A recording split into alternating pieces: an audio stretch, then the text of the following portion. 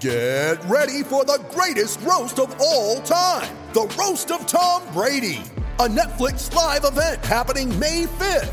Hosted by Kevin Hart, the 7-time world champion gets his cleats held to the fire by famous friends and frenemies on an unforgettable night where everything is fair game. Tune in on May 5th at 5 p.m. Pacific time for the Roast of Tom Brady, live only on Netflix.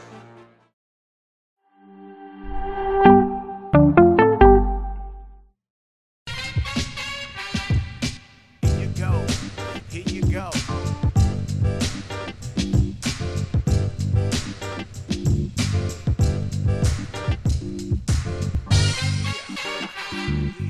Mazel Tov. Nothing personal word of the day for Wednesday, January 12th, 2022 is Mazel Tov. That means congratulations in Hebrew. It's what you say when someone does something good. Mazel. Ever watched Andy Cohen and Watch What Happens Live? Mazel. Mazel Tov, not to my daughter and son-in-law, whose wedding I am going to. No show tomorrow, Coca. Hey, Coca, you got the day off. Will CBS give you the full day off tomorrow? Because there is no show as I get ready to celebrate. I think I'm going to try to do a show from the wedding hotel on Friday and on Monday. But tomorrow, no. Travel day. Mazel Tov. Who am I congratulating? You for getting the day off. You deserve it after that college football season you went through, Coca. I'm really saying it to Tony Clark and Rob Manfred, the head of the Players Union and the Commissioner of Baseball, because tomorrow, wait for it, there will be a meeting. Why is this newsworthy? Because MLB, the owners, have locked out the players. You've heard my lockout updates. I can't do my normal MLB lockout update today, which I've been able to do since December 2nd, which was crickets. The MLB update is that there's going to be a meeting. How does the media find out? You know the answer to that. I don't even have to say it. For those of you new to the show, when we do something when they do something that they know is going to be well received, they're going to let the media know. So they call up the media and say, we are having a meeting with the Players Association. We made the call. We're trying to end the lockout. We're trying to restart negotiations. We are trying to light a fire under the ass of these players. Owners announce the meeting tomorrow. Then they go on Twitter. They look around. They see Christian Yelich send a tweet with a GIF or GIF, Coca, with the GIF that says, figure it out. When news was leaked to Jeff Passan. Jeff Passan gets all his stuff from the commissioner's office. And figure it out. That's what, as an owner, you want to see the players saying. Because when the union wants to figure it out, when the union members tell the union leaders to figure it out, that means the union members are getting a little itchy. The baseball calendar is such that there is a rhythm to the year. And we know the rhythm is going to get you right after January 1st because that is when baseball players start their preparation for spring training. They get through New Year's Eve, and then they get through the January 1st. They have a couple cups of coffee, and then other than Ichiro, who worked out 365 days a year, then you start your program as you mentally are ready. Front office is same. When the calendar turns, you realize that you are then 6 weeks away from pitchers and catchers reporting. You are getting things finalized, settled. You're selling tickets. All sorts of things are happening on both the owner's side and the player's side after the new year. Meanwhile, we're 12 days after the new year. People are getting a little antsy. So the owners say, all right, let's meet, and we're going to talk about core economic issues. That's not really how they talk. That's how the media presents it, is how they talk. It's not that. There's an issues list when you're doing a collective bargaining agreement, and there are proposals that address issues on the issues list. So when you give a proposal to the other side, it's not, you don't title it core economic positions, core economic issues. No. You do a piece of paper several pages long that goes through proposed language on deal points in bullet form of how you will deal with minimum salaries, universal DH, expanded playoffs, arbitration, service time, free agency, draft compensation, all the issues that we've gone through one by one. You make a proposal that deals with a group of those issues. There are rumors going around, especially out of the USA yesterday, which says, the rumors say that the core economic issues that will be discussed are going to be not arbitration, not service time, and not free agency.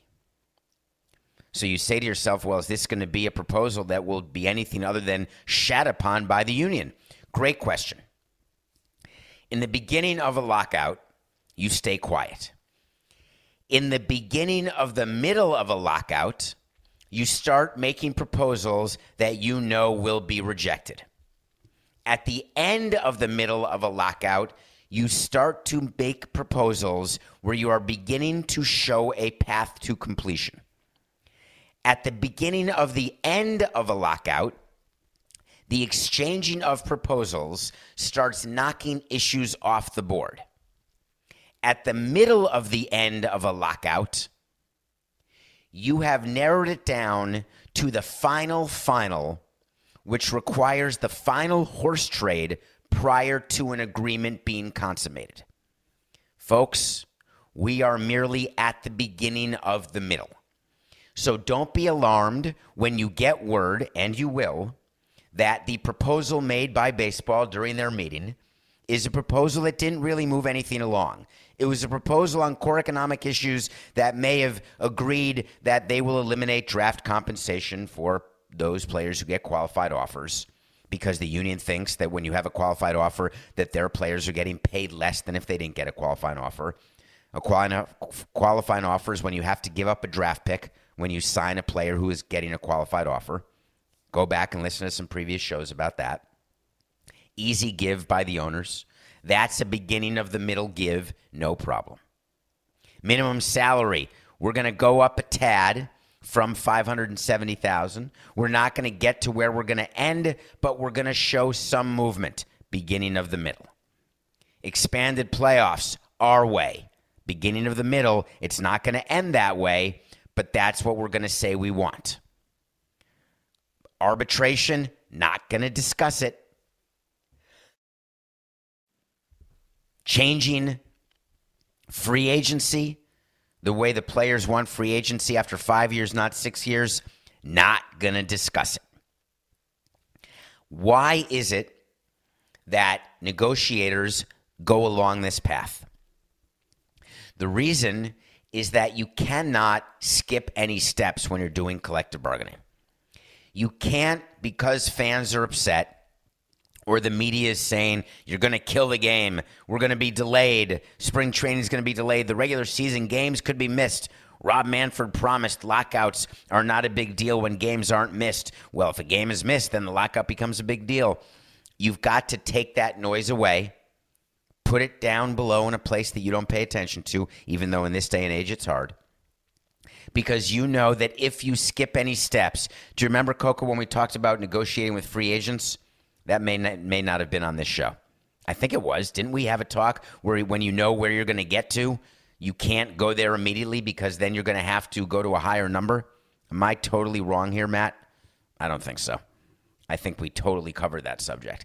So in negotiating, and this is negotiating 303, when you're only at the beginning of the middle and you recognize that's where you are and you act like in your proposals that you're at the beginning of the end, you are going to lose the negotiation. And that is not something the owners want to do. It's not something the players want to do. So all of the rhetoric that you're going to hear, and there will be plenty of it, please ignore it. Don't be despondent beyond repair and recognize that this is the exact process that we've told you is going to happen. This lockout will end. There will be a delay in spring training. There is the possibility of regular season games being either pushed back or even lowered from 162. None of it will impact October. None of it will impact league revenue. None of it will impact your favorite team from being your favorite team during those hot summer days when there's nothing to watch other than baseball. Mazel tov. Nothing personal word of the day. All right, Joe Judge. Did you listen to Nothing Personal yesterday? The meeting between John Mara and Joe Judge when John Mara agreed that he would keep Joe Judge? Well, guess what? I got a quote for you. It's pretty good. Steve Tisch is the other owner with John Mara of the Giants. This is John Mara talking. Steve Tisch and I both believe it is in the best interest of our franchise to move in another direction. Really? Really? You believe that now? As opposed to the quarterback sneak on 3rd and 9? That's just the play, don't forget. As opposed to the fact that your Giants can't win games? As opposed to the fact that your players don't play for him? As opposed to the fact that he's overmatched and you know it? But you're going to give us this line that you took out of someone else's press release when they fired their coach? And it doesn't apply here. What's going on, New York? Line number 2. We met with Joe yesterday afternoon to discuss the state of the team. I met again with Joe this afternoon, and it was during that conversation I informed Joe of our decision. I'm not sure if I've ever seen a bigger bunch of horse hockey in my career. Any owner that goes into a meeting with a manager or a coach and doesn't know how that meeting is going to end is a bad owner. I don't care how many Super Bowl rings, how many World Series championships, any business that you have. When you go into a meeting with a customer, do you know what the object of that meeting is? Do you know what you're trying to sell or what you're trying to buy or what you're trying to accomplish? If you don't, then you're not good at your job. When you go into a meeting with a player, do you know whether or not you are going to take that player out of a game, put him on the injured list? Of course you do. How many times now we show video where Jacob deGrom or Garrett Cole or Max Scherzer wave off their manager? Oh, I convinced my manager to let me face another batter. Maybe 1% of the time a manager can be convinced of a move, of changing a move between walking out of the dugout and getting to the pitcher's mound.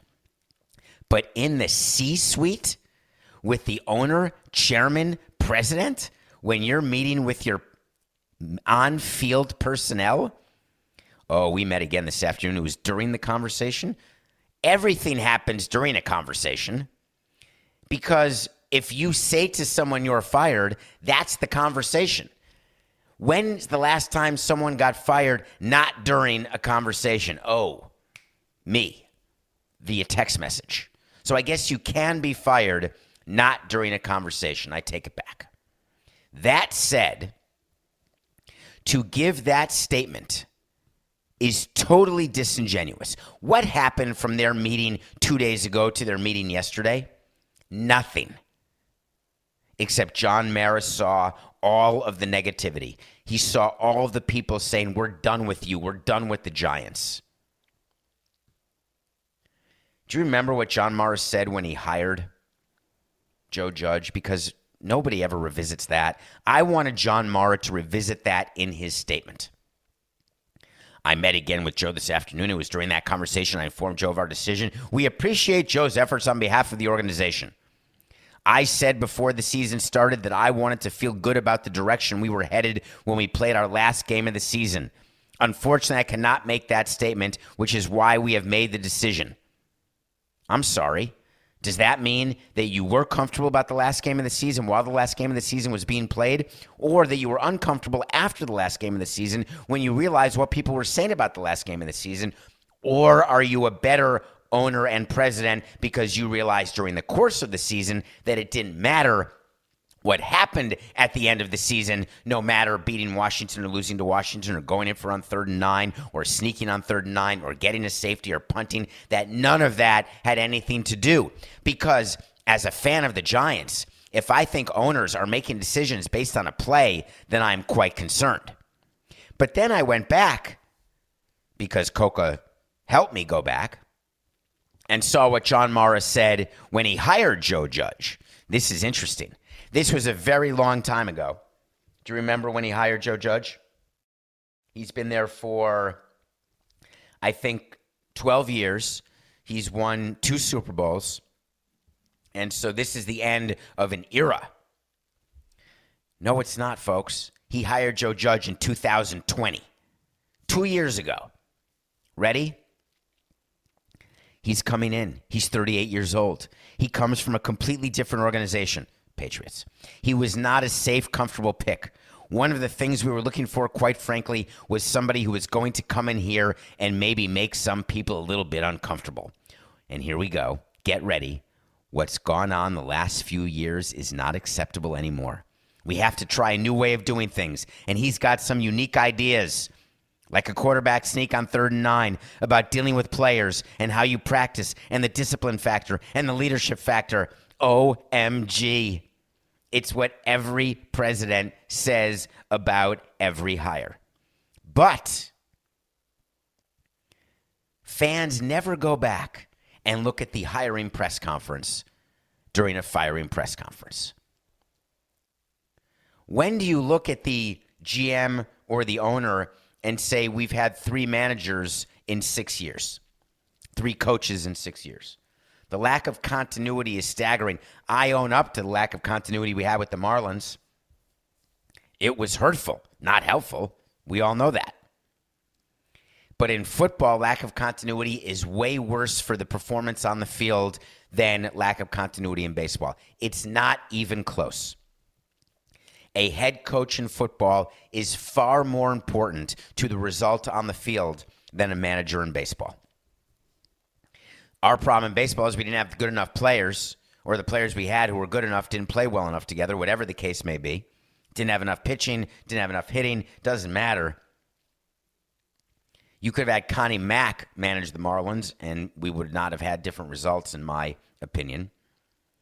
But football, there is a far greater attention paid to who you hire as coach. Except in football, they do the same thing they do in every other sport. When they hire a coach, they say, we're changing it up. We have found our guy. Everybody who hires a coach says we found our guy. Well, now we can say if you're the New York Yankees, we found our girl. But then it goes sour. I've always told you no one gets married with the thought of getting a divorce. No one hires a coach thinking it's going to last 1 year, 2 years, or 3 years. You hire a coach saying, I got it right. This is going to be my Tom Landry. This is going to be my Nick Saban in college. This is going to be someone who I'm going to be with for the rest of time. And then time passes. People change. Things change. In a results-oriented business, when the results aren't there, you have no choice but to change. In a world where media and fans matter and all have the ability at the type of a keyboard to make their opinion known and heard, and you've got a president or an owner who is subject to the whims of what you are all saying, you're going to have lack of continuity. And you're going to know the difference between owners and presidents who don't care what you say and owners and presidents who do. I'll tell you right now, John Mara fell prey to all of the fans of the New York Giants who said he has to go. Are you sure? Are you going to be happy with your next coach? You certainly are day one. But are the results of the Giants going to change? I guess we're going to have to wait to see. Do you remember Coca, thank you. Oh, Coca just found a quote. This is live happening while we're doing the show. Coca found a quote from Joe Judge's opening press conference when he said, we will punch you in the nose for 60 minutes. We will play every play like it has a history and a life of its own. Again, Coca, he didn't get fired because of the quarterback sneak on 3rd and 9. It's ironic. It's why we try to have managers not say platitudes like that or statements which you know are not going to be true. What was the name of the coach who talked about the kneecaps? Dan Campbell. Remember the coach of the, what coach is he from? Lions. He's the guy who said, When someone comes at us, we're going to go at them harder. When someone comes to our ankle, we're going to go to his knee. When someone breaks one of our hamstrings, we're going to crush his kneecaps. How did the Lions do this year? What was their record? 3-13-1. God, that's a lot of kneecaps there, Dan. Everyone was excited. Dan Campbell's not going to make it. Not going to make it. There's going to be a new owner in professional football next year at some point. I'm not sure when, but it's going to happen. It's going to happen in the great city of Denver. The Broncos, was it yesterday or the day before when we talked about the right of first refusal and that lawsuit? It was some day, maybe even this week. Just a quick reminder, the Denver Broncos are up for sale. But the Denver Broncos' current owners, which is an estate of Jim Boland, who died a couple of years ago, they went to court to get something called a declaratory judgment. A declaratory judgment is when you go to a court and say, I think I'm going to have a problem. Let's get an answer to the problem that I don't have right now, but I think is coming. So when it comes, I already know what the court is going to say about this problem. It is literally a court saying, I am declaring a judgment on something that hasn't happened yet, but that this party, the plaintiff, believes is going to happen.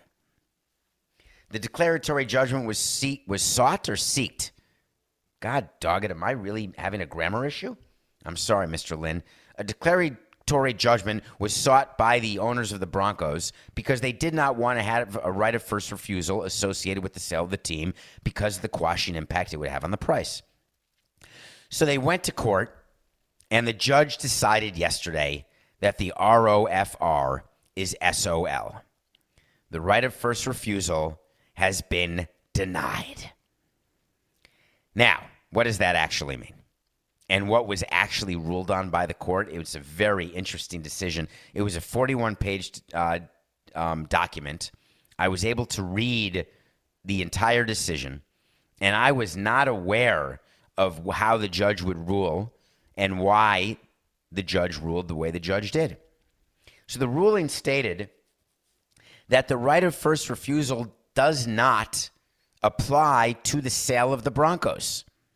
That the right of first refusal was associated in an agreement that had to do with an entity that one of its assets was the Denver Broncos. Corporate structure of these teams would make you smile. I just saw a tweet today, Coca, about a flowchart. You know my brain works in flowcharts. And there's a new flowchart available on the Intergoogle about COVID and when to quarantine and how long to quarantine and all the confusing back and forth. And it really shouldn't be that confusing. If you feel sick, don't go out. And when you stop feeling sick, wear a mask and get vaccinated and be boosted and wear a mask through 10 days. That's sort of the rules. If you just remember that simple rule, it's going to all work out. Oh, I got to do a detour. Quick detour, I promise. Did you see the fight between Dr. Fauci and Senator Rand Paul yesterday? I'm not telling you that I support Dr. Fauci or that I support Rand Paul. I'm telling you that I support a government where during a Senate committee hearing that's impacting millions of people, whether it's about the budget, whether it's about infrastructure, whether it's about inflation, whether it's about COVID, whether it's about criminal punishment. I really would rather not see how that sausage is made live on television. If the sausage is 6-9. I would rather not see how the sausage is going to be made if what I'm looking at is going to embarrass me. I was mortified by the back and forth between Rand Paul and Dr. Fauci, and I was mortified because the world we are now in the U.S. and around the world as it relates to COVID, is the politicalization of not just COVID, but the absolute inability of any side of the aisle to do anything other than talk and not listen. When you have a view that is not considered way left or way right and you are moderate, that has become unacceptable. That's dangerous, folks. And I don't mean dangerous like Civil War, go get a gun and protect yourself dangerous. I mean dangerous to actually progress. And progress is all that you want, whether you're in the 1600s or the 2000s. You want progress. And watching them go back and forth in a committee hearing, go check out the video. They should both be ashamed of themselves for having it happen the way it did. And when you cannot have it be anything other than personal, you are in violation of our show. And that became awfully personal against Dr. Fauci. So that was the quick detour about what I watched. But the point of that is that the way the sausage is made in these agreements is that when you buy a team, there is a flow chart of entities that would shock you. The Marlins, when they were purchased, Jeffrey Loria had an entity that owned an entity that owned an entity that owned the franchise, an entity that owned an entity that had the TV deal, an entity of the entity that had another entity. There was LLCs, there were LPs, there were C's, S's, and any other initial you can think of. It's all done by lawyers who charge $1,500 an hour, working with accountants who charge $1,500 an hour in order to keep rich people richer by avoiding taxes. Minimizing taxes is the cause of every single move that is made on the corporate level when they are forming entities to make acquisitions. Period. So the Broncos are owned in all of these different entities, and the judge had to go through all of them, sift through them, read provisions, then decide whether those provisions were intended when everybody's dead who was at the meeting, might I add. The principals are all dead. And figure out what meant what. And the easiest way and the right way in this case is that the right of first refusal has disappeared, and the owner of that right of first refusal is SOL. So wait to see is when we tell you something's going to happen. When it happens, we revisit it. When it doesn't happen, we revisit it. The Denver Broncos, the rumor is right now that they're going to be sold. The head of the trust that owns the Broncos said, now we can move forward post-haste. We're ready to go. We'd like to have new ownership in as quickly as possible. Do you know it's owned? Side note, the father owned the team, Pat Bowlen. The father died of Alzheimer's. 3 kids inherited the team, and the 3 kids can't get along and can't decide who's going to be in charge. So now the team has to be sold. Does that sound familiar? Does it sound like what happened with the Yankees, where Hank and Hal were fighting it out, and then Hal ended up prevailing? There was a while there when Hank was in charge.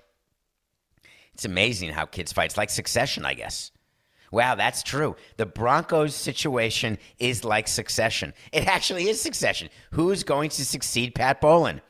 Well, here's the answer. Check out season 4. Nobody. We're selling. Wait to see. Hard as they may want it, the Denver Broncos will not have the sale completed by the start of training camp. Wait to see. The Broncos will be sold, but not by the start of training camp. I have to revisit a wait to see about Matt Nagy. I had a listener. Thank you for listening to Nothing Personal and rating and reviewing and all the great things you do. One of you said that your wait to see specifically said that Matt Nagy will not coach the Bears in 2022. And I said that wait to see was correct. And I remember saying it on the show. And it turns out I'm wrong. Because he did coach in 2022, because the calendar shows games of the regular season of the 21 season being played in 2022. So, listen to me now and hear me later. I am taking a yes for that wait to see, because you know, I know, we all know, I meant next season. We'll be right back. When you need mealtime inspiration, it's worth shopping Kroger, where you'll find over 30,000 mouth-watering choices that excite your inner foodie. And no matter what tasty choice you make, you'll enjoy our everyday low prices, plus extra ways to save, like digital coupons worth over $600 each week. You can also save up to $1 off per gallon at the pump with fuel points. More savings and more inspiring flavors make shopping Kroger worth it every time. Kroger, fresh for everyone. Fuel restrictions apply. Mother's Day is around the corner. Find the perfect gift for the mom in your life with a stunning piece of jewelry from Blue Nile. From timeless pearls to dazzling gemstones, Blue Nile has something she'll adore. Need it fast? Most items can ship overnight. Plus, enjoy guaranteed free shipping and returns. Don't miss our special Mother's Day deals. Save big on the season's most beautiful trends. For a limited time, get up to 50% off by going to BlueNile.com. That's BlueNile.com. Welcome back to Nothing Personal. It's David Sampson. Thank you for going on YouTube if you're watching. I'm getting ready to head to a wedding, so I've got a blazer on and a shirt. Nothing Personal with David Sampson. Watched an entire episode, season. Start again, Coca. Wipe that. Welcome back to Wipe 10, 20, 69. Welcome back to Nothing Personal. It's David Sampson. Thank you for rating and reviewing and for following us on YouTube. I watch a movie every day or a series. I watched an entire series on December 31st. So it's 10 days ago. But I had no idea what it was about other than one of you told me to watch it. I love getting movie and TV suggestions. I keep it on a list on my phone. I do. And I get to as many as I can when I can. I watched a show called Dash and Lily on Netflix. I don't remember the number of episodes. It's with Austin Abrams, who I'd seen in something else. Midori Francis, who I had just seen in The Sex Lives of College Girls. And it is about a boy and a girl who are courting each other without ever having met. So it's not like Serendipity with John Cusack where they meet once and they try to meet again and they never find each other till the end. In fact, they've never met. They leave notes for each other. It's based on a book. They leave notes in a... I'm so excited to talk about Dash and Lily. They leave notes to each other in a book. I loved it. It's meant for young people. And I grant you, I'm not young, but I'm not old. I'm in the fifth inning, folks. I'm just starting. Someone said to me yesterday, "Oh, it's your daughter's wedding. Do you realize that means you're close to being a grandpa?" Okay. Dash and Lily season 1, check it out. And the only thing I will say is I watched it December 31st. Among other things that I watched December 31st. I watched Squid Game that day too. But I do know this. The final episode of Dash and Lily, the final scene of Dash and Lily, is on New Year's Eve. And I watched it coincidentally on New Year's Eve. Did that change my view of the series? Did it make me like it? No. I had already decided my review before the last scene. It's worth watching. Okay. Coca, after 2 days, we are getting to this. You know what I want? I want to talk to Samson. So you want to talk to Samson. That is based on a character in the movie Half Baked with that great cameo from Bob Saget, rest in peace. It's when you ask me a question on Twitter at David P. Sampson. Get in there, hit follow, and then get to me a question. Hello, David. Hello. I saw your tweet about Chris Jones and him needing one more sack for a $1.5 million bonus. Do players really know about these incentive clauses? Do coaches? Thank you so much for asking. I've been meaning to talk about this, and it's actually prescient because it's timely. Once you're done listening to this show, and you've got about 15 minutes left, go search Rob Gronkowski on the sideline when he has caught a pass that gave him $500,000 bonus in the last game of the year. Rob Gronkowski made $1 million in incentives in that last game, $500,000 of which came on that final pass, given by Tom Brady right before he was taken out of a game that he shouldn't have been in to begin with. Rob Gronkowski goes to the sidelines, gets congratulated by a teammate. Did you just make $1 million?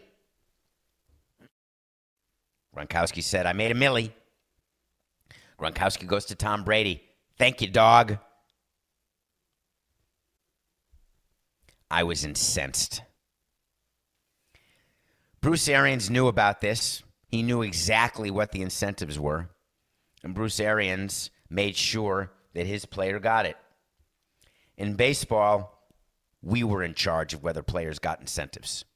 We never would leave it up to the manager, because the manager would always want his players to get more money, to hit their incentives, because they're living with the player every day in the clubhouse. They want to be known as someone who looks out for the players' pocketbooks. Often they are former players who don't want to begrudge current players for making as much money as they can from rich owners. We would not ever allow anyone to make any incentive bonus that we did not want to see happen. I want to get it out there as clearly as I can. If there is a bonus for games started for a pitcher, we map out the starts for that starter, and we know in advance whether we are prepared for that player to hit that bonus level. And if we are not, if we've had a bad year, if the attendance is down, if the team is down and not winning, we're not going to let the player hit it. We will never, and I never in 18 years,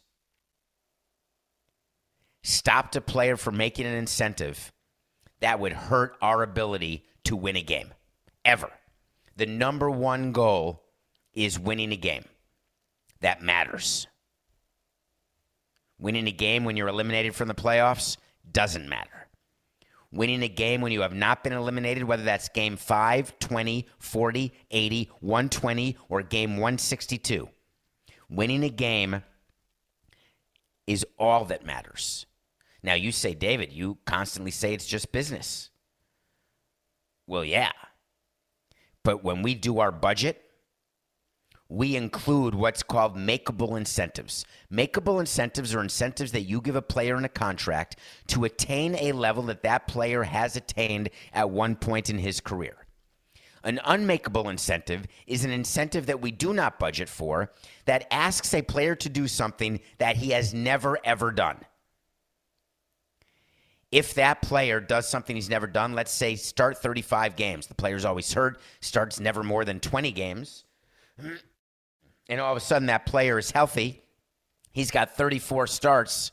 There's one start to go, and he is the best person to start to win a game that we need to win. We are going to let that player make his unmakeable incentive.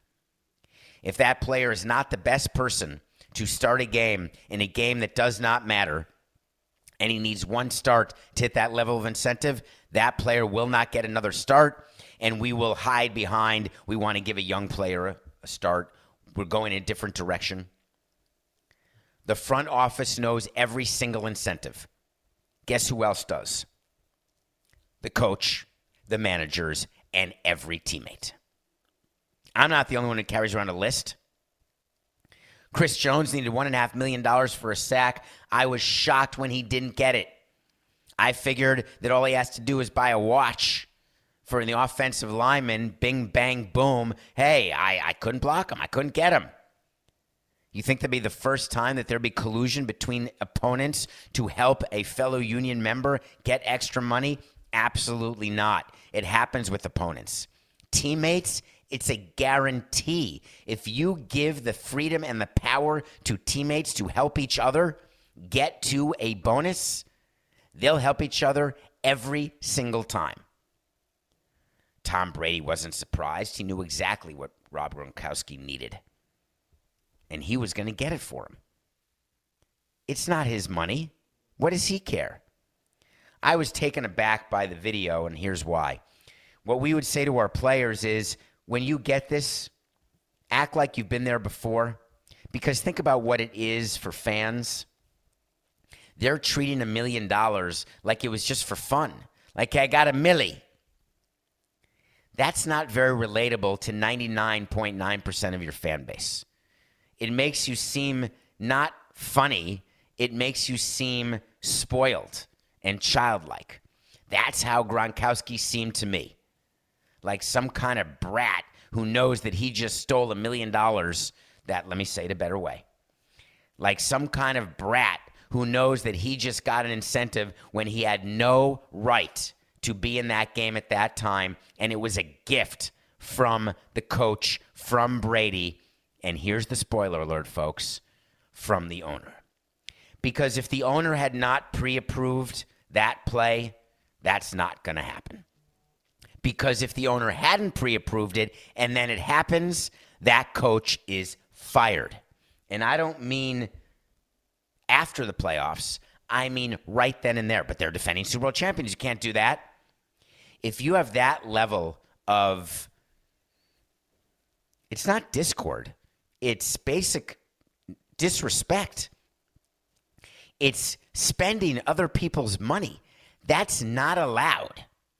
You do what we tell you to do when it comes to that type of incentive. Do you know that we would meet with the manager prior to a game where there was an incentive at play?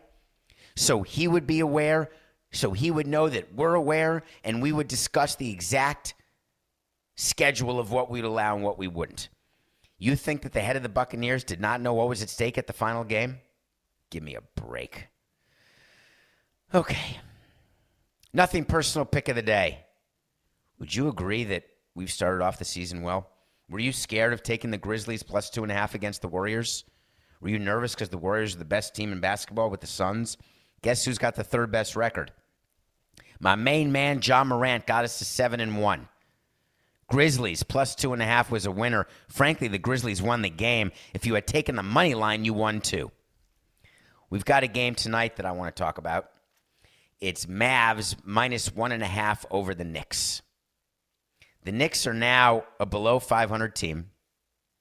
There is tremendous discord between the fan base and the team. There's booing going on. One of their favorite players who just signed a big deal, that guy Randall, fan favorite, now all of a sudden is a fan goat.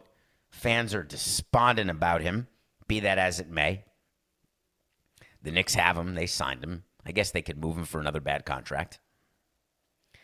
I want to talk about why Jimmy Dolan, the owner of the Knicks, why John Mara, the owner of the Giants, why Woody Johnson, the owner of the Jets, why Steve Cohen, the owner of the Mets, and Hal Steinbrenner, the owner of the Yankees, and Jim Dolan, the owner of the Rangers, and Joe Tsai, the owner of the Nets. What do all these people have in common? They are your New York metropolitan owners. I actually don't know who owns the Islanders, but I should have said them. Blitzer with the Devils. That's sort of in the New York area. New York teams have something very strange. They have a value to them that is not based on winning and losing. Are you ready for this irony? It's based on revenue. The value of a team based on revenue and not how many Super Bowls you've won, not how many championships you've won, but the actual amount of dollars that you make as a team. Horror. How can that be? Have you ever seen owners who have less incentive to do what you want as fans than New York owners?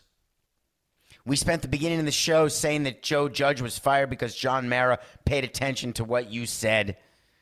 We talk about how Steve Ross in Miami or the owners of other teams, Daniel Snyder, Jerry Jones, they'll send out PR trial balloons just to see where people are. That's true. That all happens. New York Knicks, among other New York teams, what they have that you're not aware of is called a CSOR. A CSOR is a constant stream of revenue that is not dependent on you because all you do is complain, but you never vote with your pocketbook. All corporations do in New York is vote with their pocketbook by being huge multi-million-dollar sponsors of the New York Knicks. You all go to Knick games, not like back in the 80s with the blue seats and the people getting high in the blue seats where you couldn't see across the court. There were 4,000 to 5,000 people at the Garden. Those days are over. The New York Knicks sell out 19,763 people.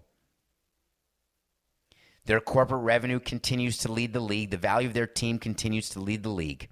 And wouldn't you know it, the Knicks haven't won a thing. When's the last time the Knicks did anything, Coca? Do you have any recollection? I believe the last time they won it was when they were in the finals in 99. I'm pretty sure they haven't been to a conference finals since 99. I'm pretty sure they haven't won a playoff. I'm trying to think the last time they won a playoff series. And guess what? Their revenue continues to grow. Why would an owner ever change position, ever change his modus operandi, ever change anything? The Knicks haven't won a playoff series in 10 years. Yet the money that comes in grows every single year. You want to boo Randall? You want to say you're upset with James Dolan? You want your Knicks to be a better team, so better that you're so desperate that when they start off the season with a good record, you assume they're going to win the damn conference. And then when they play to where they should play given their talent level, then walk away. Be one of the fans who doesn't just say, I don't want to be a fan of that team anymore. Don't be the one who stands there with a sign outside, fire the owner, fire the president, sell the team. They hire a plane with a banner saying sell the team. Owners don't care about that because all the other streams of revenue continue and they grow. Has there ever been a better example than with the New York Knicks and all the New York sports teams when it's just business? We'll see on Friday. It's nothing personal.